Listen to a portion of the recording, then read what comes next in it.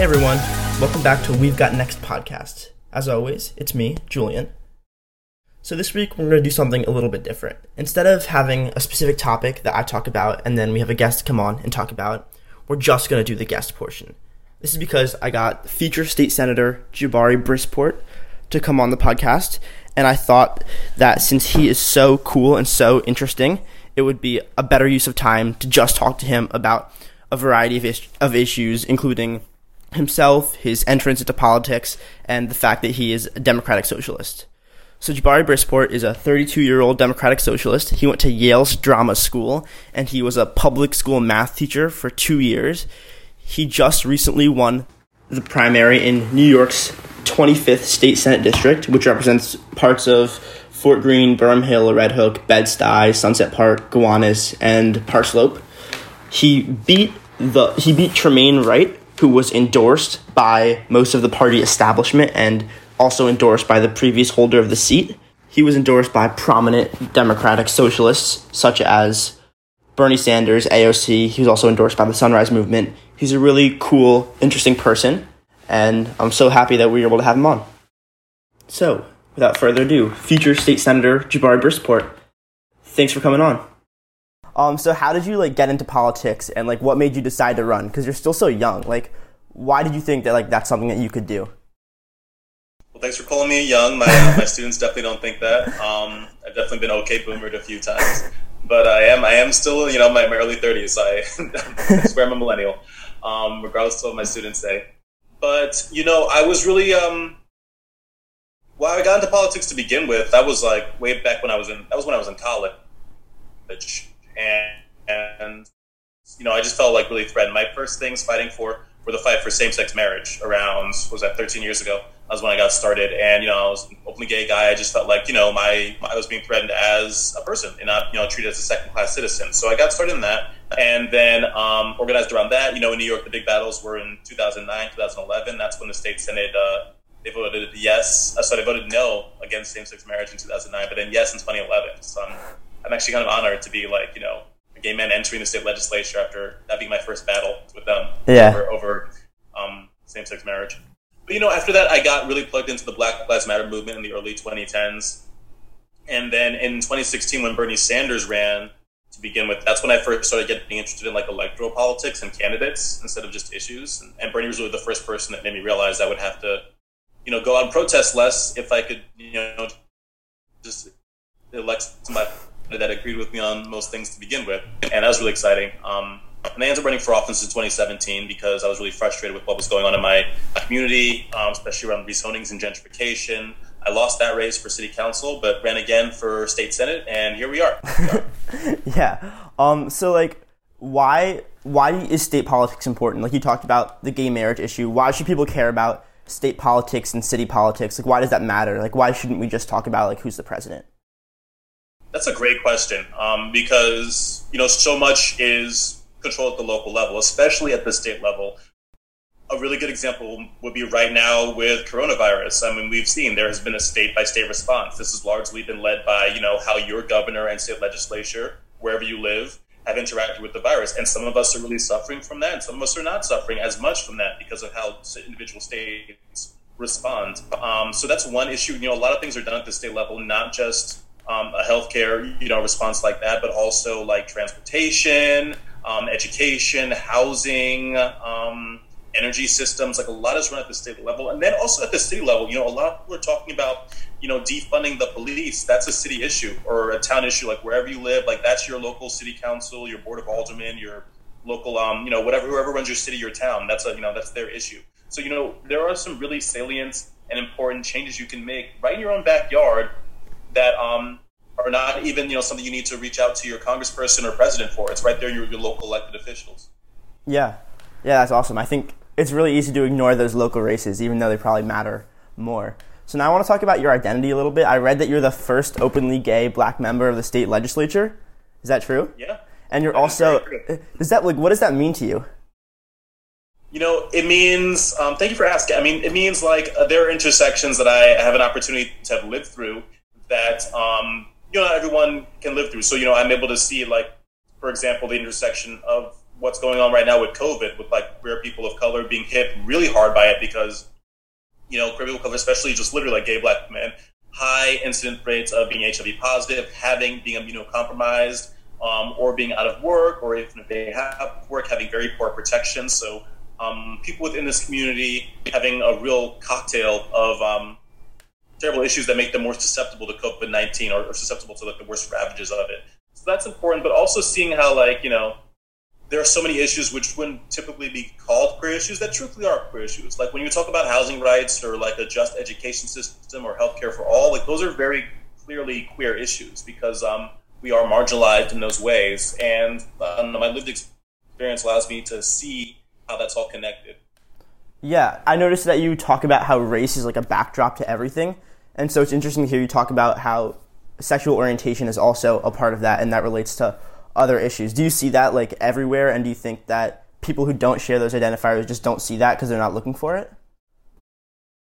I think they might see it if they don't share these identifiers, but like not through the same lens, or they may just not notice it. I mean, they're definitely, I would say, probably not looking for it as much, just like you said. Yeah, I feel like a lot of people wouldn't think of housing as a queer issue, but we have so many queer youth that are homeless. So, these intersections do exist. I definitely see them more than other. Yeah. So you're a democratic socialist. Why are you a democratic socialist, and what does that mean to you? I am a democratic socialist because I believe in putting people over profits.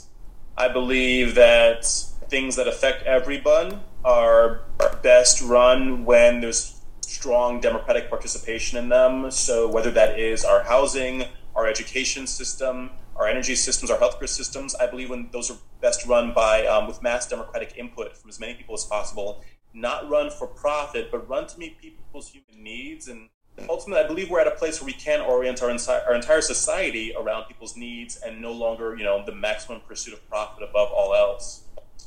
Yeah, I mean, I think that is something that a lot of people would agree with, but the popularity of democratic socialism is still pretty low. Why do you think that is? A lot of people still have just the red baiting things that are left over from the Cold War, where, they hear the word socialism, they think automatically like, repression from the Soviet Union, gulags, red lines, and well, one, it's not that, but two, I need them to look around and see how capitalism is doing that to us right now, how we literally have soup kitchens right now, and millions that are losing their health insurance are about to be evicted from their homes. We have an extremely racist, authoritarian police and criminal legal system. Like, that's all right here in our own backyards, and that's all capitalism, and it's fundamentally a racist institution that we need to abolish and replace with something that brings in as much community input from as many people, especially marginalized groups, as possible. So can you talk a little bit about how, like you just said that capitalism is fundamentally racist. Can you talk about that a little bit? Because I think that's something that gives a lot of people pause. Yeah. So I actually realized I was a socialist through my own exploration of race. I was thinking one day that slavery was literally capitalism. Like, it was black people brought over as objects for sale, put on markets. You could use a black person as collateral at a bank if you wanted to take out a loan. It was we were literally brought here as capital, and then how that really fed into some of the worst atrocities against black people post-slavery, like, Jim Crow, sharecropping, redlining, for-profit prisons, for-profit policing, all that, fueling it. And also just the incredible disparities we all see now are all exacerbated by capitalism, whether that's the wealth gap, whether that's the healthcare gap, whether that's the education, attainment gap in our communities. Like, it's all driven by, like, the fact that we have put profit as an end goal in so many of these industries that shouldn't have them, and how that exacerbates racism. So in my opinion, black people were brought here as capital, and therefore no black person should support capitalism. Yeah. I mean, and I think that's like the specific policies that go along with that are pretty popular. Like, even among kids who are seen as more liberal than older generations. Okay, boomer. Most kids still don't support socialism. Like, what do you think it's going to take to get people to line up their policy beliefs with their capitalism versus socialism? We need to see more democratic socialists in office, just showing that it works. Like a lot of people, they're just like, I won't believe it until I see it. So like, what we need is more people. Well, there's that. Well, there's a few things. There's one, we need more people just like enacting the laws and showing that they're good. Actually, like people like their Social Security, they like their Medicare, they like big universal programs. They just get worried about the word socialism. So we need more people to actually in office to fight for those. And enact those policies, Medicare for all, Green New Deal, all of that. But then also there's a second thing about like, I want to say, it's funny as a gay man, just saying like to come out as a socialist. Because, this is the thing in like queer acting, you say like when you come out of the closet, it's not just for you personally, but it's to make it easier for other people to come out of the closet as well. And there's a thing about that with socialism too. Like I was very clear when I wrote running for office, like I'm a socialist, because in doing so, I make it easier for other people to share that they're one as well. Yeah, that's really interesting. So now I sort of want to shift to some of your specific policies that you support. Mm-hmm. So the first one is the New York Health Act. So what is the New York Health Act? I think the abbreviation is NYHA. So what is it and why is it necessary? Thanks. New York Health Act is, you're right, it's NYHA. That is a state bill in New York which would basically guarantee single-payer healthcare to every single New Yorker. It's basically Medicare for all, but at the state level. And it's super important, one, because one is the pandemic, everyone should have healthcare, but two, even if there wasn't a pandemic, everyone should have healthcare and should be able to see a doctor. And three, New York can be a beacon for this. This is actually how it happened in Canada. Was they didn't start off with everyone having a single-payer health insurance. Like it started off in one province, and then once people saw that it worked, because single-payer healthcare works, once they saw it worked in one province, they expanded it nationwide. And I'm hoping that's what we could do in America. But if New York can just be the leader on this, if we can pass it here, show that it works, and then pass it everywhere, and then we end up the atrocity of being the last developed country in the planet that still doesn't have guaranteed healthcare for every citizen. Yeah, I think a lot of people. So here's my question: why do you think that a single payer system is the best way to shift to, as opposed to just a robust public option so that everybody can have healthcare, but not everyone has to leave their private insurer? It's the easiest method. You want to cut out the middleman. You want to cut out, you want to make in a single payer health insurance system, like the government is the bulk purchaser. It's the last person it's an entity to negotiate prices, and you want to make it as powerful as possible for the government to negotiate these prices, keep them low for everyone, and decrease as much inefficiency as that comes from middlemen of insurance agents and this and that. So it's the best option. It's also the simplest for people too. It's not to navigate bouncing around between public option and private options, or having their job try and coerce them into having one option over another. It's the simplest, most effective way. Huh. Yeah, interesting. I never thought about what it would be like to have both a public and private option that people are switching between. So you mentioned the Green New Deal earlier, and I saw that that's part of your platform. What is the Green New Deal? Why is it important? Yeah, Green New Deal is a big, progressive, democratic socialist dream of deep investment in our communities in the same way the New Deal was, but adding on a layer of environmental equity and justice, saying we're going to deeply invest in 100% clean, renewable energy on the fastest timescale possible, 2030. And also ensuring that in the process of doing it, we're creating good union jobs to put more money into people's pockets, and also having racial equity there, where we're making sure that we are prioritizing communities that have been hit the hardest, because it's like in New York, for example, whenever we have a hurricane, and it's the coastal communities like those in Red Hook and the Far Rockaway, which are predominantly Latinx or Black, that are getting hit the hardest. It's not the wealthy white, communities in New York. And that's just like a microcosm of what happens around this country and around the world. It's communities of color that are harmed the worst by climate change. So it's deep investment in those, but also in housing, right into our public housing system, and also retrofitting buildings so they're more energy efficient. And, it's just deep, and, a jobs guarantee. It's deep investment in the best way possible in the green future, protecting generations for years to come. Yeah. So that's like, I think like you refer to like it as like the big progressive hope, the Green New Deal, because it's sort of all encompassing. Like, how does it plan to like meet the needs? Like, I know one of the big goals is to switch to all renewable and clean energy by 2030. Like, how is that going to be done? Because that seems like such a big task. Yeah, big socialist thing is we got to tax the rich much, much higher, much more progressive taxation. Like they cannot be hoarding wealth while the rest of the world is on fire.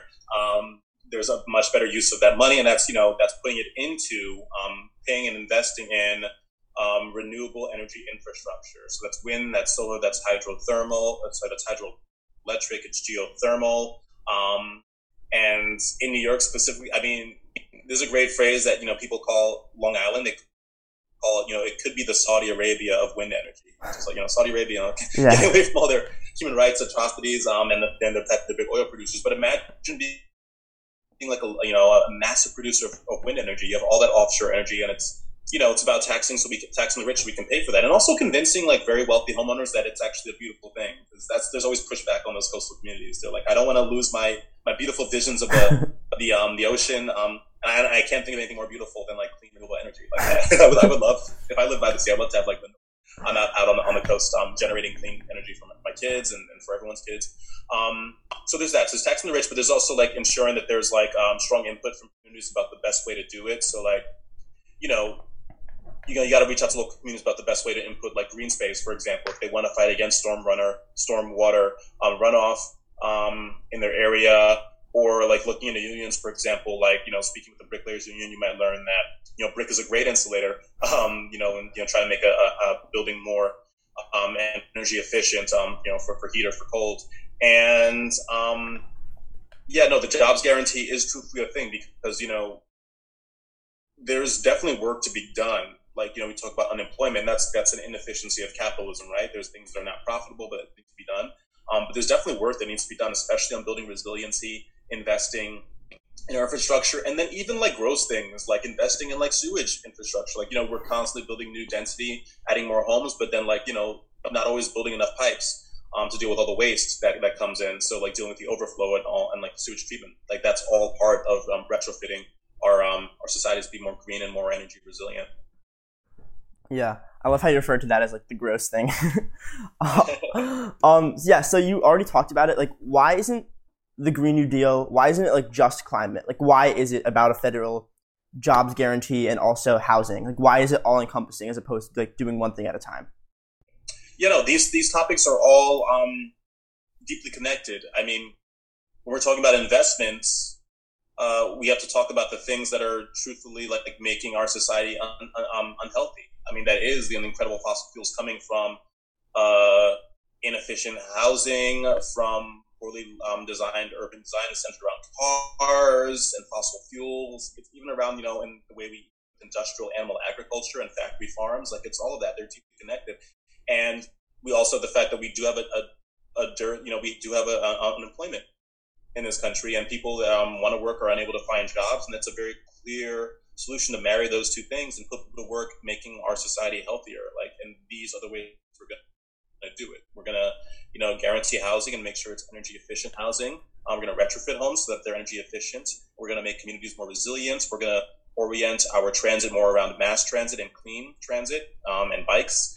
And we are going to, also include, Medicare for all, because, when people are healthier, it's a healthier society. And health is, connected to this. I mean, when you have all these cars on the road, I mean, that's, especially in like urban or like, or places with deep urban density and not too many green spaces, you get things like increased asthma, preconditions that, again, would exacerbate COVID. But, these things are all, deeply interconnected, and like addressing them with the Green New Deal is a great way to say, if we're gonna do deep investment in our society, let's do it the right way. Why do you think that the Green New Deal is seen as something that's so far out and so radical and is not something that people see as realistically could happening? I think it's seen that way because the world and like political viewpoint that we live in right now has been crafted over the past decades, honestly. The United States is moving steadily right, and people have been saying, no, it's about the markets. The markets will save us. Let's just give more let's give more money to the quote unquote job producers, the CEOs and everything. They will create jobs. The market will solve it. The market will fix it. And this notion of like deep government investment to trillions of dollars like that at that level has really not been seen in like nearly 100 years. So, there's a big push by conservatives to like forget that the New Deal is one of the most incredible things that could have happened to this country in the 20th century. That the Marshall Plan was one of the most incredible things that could happen to Europe. Like these deep investments from the states into local communities was such an incredible shot in the arm. And they try and hide it because they want it for themselves. I mean, we already see there's tons of kickbacks for the rich. 5 minutes into COVID, there was $1 trillion for Wall Street. Like, where'd that money come from? I think the fear is that, if we do start to see when deep state and government, involvement or de-government involvement through funding of these projects works, that, people will start to shift that viewpoint over there and start to like trust less in markets, as they should, and trust less in big business as they should, in terms of funding things over more publicly. So how did you learn all about this? So I know that you talked in the beginning about how you were interested in like certain issues and you were an activist, and then you decided to run for office after Bernie. But like when you were like a kid, like how did you like become interested in these things and learn about these things? That's a great question. I mean, a lot of it, is reading, but like, as a kid, I didn't know much about socialism or anything. I got into politics through identity-based stuff, but like once I started reading more into it, I sought out, others with like-minded viewpoints and learned from them. So like I joined the DSA, the Democratic Socialists of America. I learned a lot from them and hosting reading groups and everything, and had a chance to like read up on Dr. Martin Luther King actually was a democratic socialist, and see some of his viewpoints on it and how, economics could be better structured around working people. And, I am consider myself a lifelong learner. So there's still a lot of stuff that I still need to learn about this. There's many different forms of socialism. I consider myself non-denominational socialist right now. It's like I just want to make sure everyone has healthcare and housing and education. And I want to get rid of big business and its corrupting influence on politics. But no, there's many pathways into it, and definitely a lot of great publications and like outlets for learning more about it. Yeah. So when you were a high schooler, like, did you ever imagine yourself running for state senate? No, funny enough, I wanted to be an actor when I was in high school. So really? Pretty far from that. But even though there is a lot of acting, I guess, in running for office, being a politician. But no. So yeah, I would say like nobody needs to limit themselves. I would say like don't even worry about like making sure you need to have read up on 50 political books by the time you graduate high school and whatever. Like everyone finds their path into politics because politics is every single part of it touches every single part of our lives. So definitely don't shortchange yourself or like second guess yourself. Like if you want to be involved, just get you can get involved, and like that's how politics should be. It should be open to every single person. Yeah. So you're a math teacher, right? Yes. What grades? I teach 6th and 7th grade math. So do you think that that's prepared you for state senate or made you want to run for state senate more? Yeah. I love that you asked that because a lot of people don't think it would, but I teach in a public school, and seeing how students suffer when we do not fund our public schools or the social safety net at large is one of the most upsetting and infuriating things. And I can, you can see when, your students can't get textbooks anymore, cops are flying around in helicopters and have like paramilitary gear. You can see how like our government could be allocating funds in a much better way. But also like, if I have, students that are housing insecure, like 1 in 10 students is homeless or housing insecure, that's a really frustrating and horrifying statistic, and you can see it in the classroom, and students, one, they just have to leave the school because their parents have to move. They got evicted, or two, they just cannot stay awake because they don't have a home of their own. They're sleeping at this person's place one night, this person's place the other night. It's really frustrating. I had one kid, tell me he's worried about when school starts again, like a cop stopping him on the subway and accusing him of having a gun, and the kid's 11 years old. But it makes sense for him to be afraid of that because Tamir Rice was 12 when he was killed. Like there are so many connections between like being a public school teacher and seeing how society is misstructured across many different fields because it affects our students in all their lives. Yeah, that's so interesting. Just like as you're saying that, you remind me so much of Jamal Bowman. Oh, great! Jamal Bowman he's the GOAT. I'm so excited by him. So as you're like getting into state senate, like what are you thinking about it? Because I know that there's like a lot of like money in state politics too. Are you like worried about that and its influence? And like, what are your thoughts on like you're going into the state government? That's a great question because like there is a big problem with money in Albany, in New York, specifically real estate money. That's like, people joke about real estate in New York being the equivalent of oil in Texas. Like, real estate money drives New York politics. And like, I know I vouched to not take any real estate money in my campaign. I know some others did, but a lot of people don't. They're like, give me all the more money, the better, right? And it is like a tussle because we want to make sure that housing policy is not driven by people with a profit incentive. Like I cannot stress that enough. Like housing should not be driven by people who want to make money off of it, because that's where we've been going for decades, and we've seen unaffordable housing being built everywhere, luxury towers, luxury condos, which people don't even live in because nobody can afford them, and it's an absolute travesty because we have homeless people on the street while there's just luxury condos sitting empty. Like it was a total, why are we as a society investing money in something that people don't want or cannot live in? That doesn't make any sense whatsoever. So I know I've rejected, money from real estate developers, real estate in general, but also fossil fuel companies, charter schools. I want to make sure I'm accountable to everyday people. So I'm not worried about my own candidacy and that of others, Democratic, Socialists, and Progressives. But, it is going to be a battle with people that don't see money as an influence on politics and happily take that money.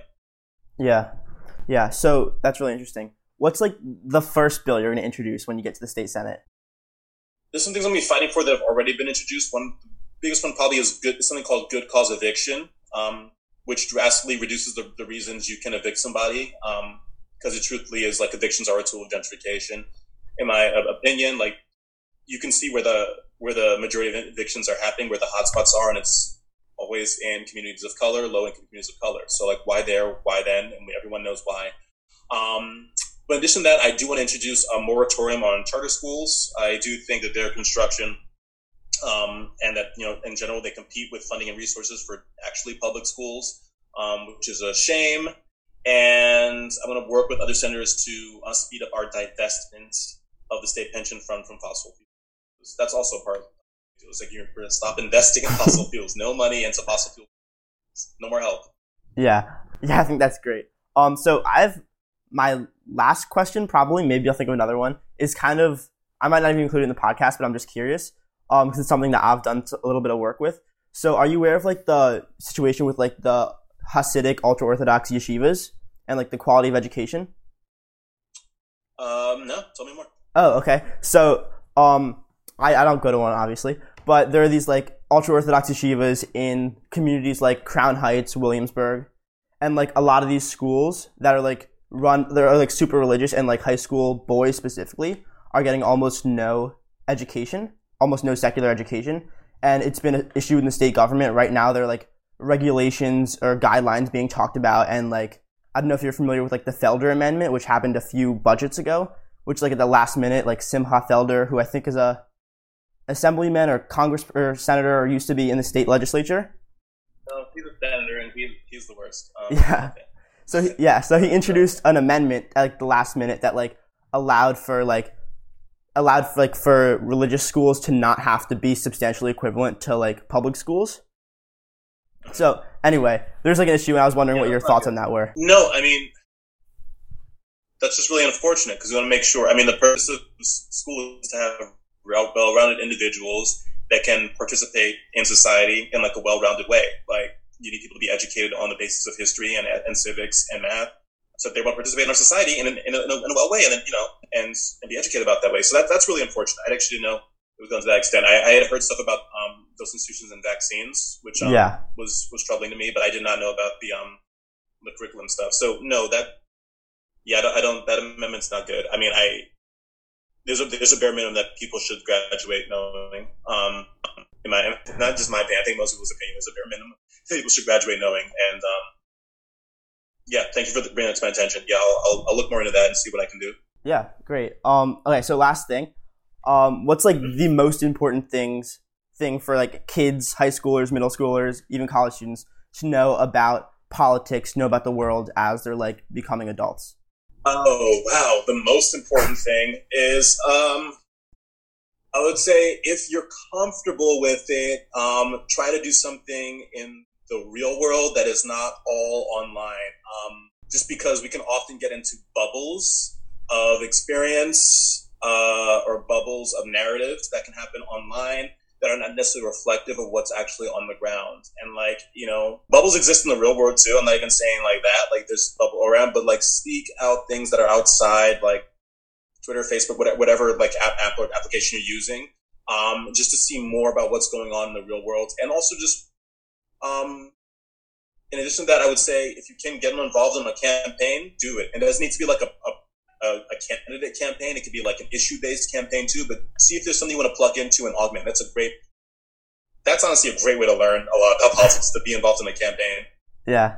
All right. Thank you so much for joining. That was awesome. Yeah, Julian, amazing interview. Let me know when this is live, I guess. Yeah. Send me a link. Appreciate you.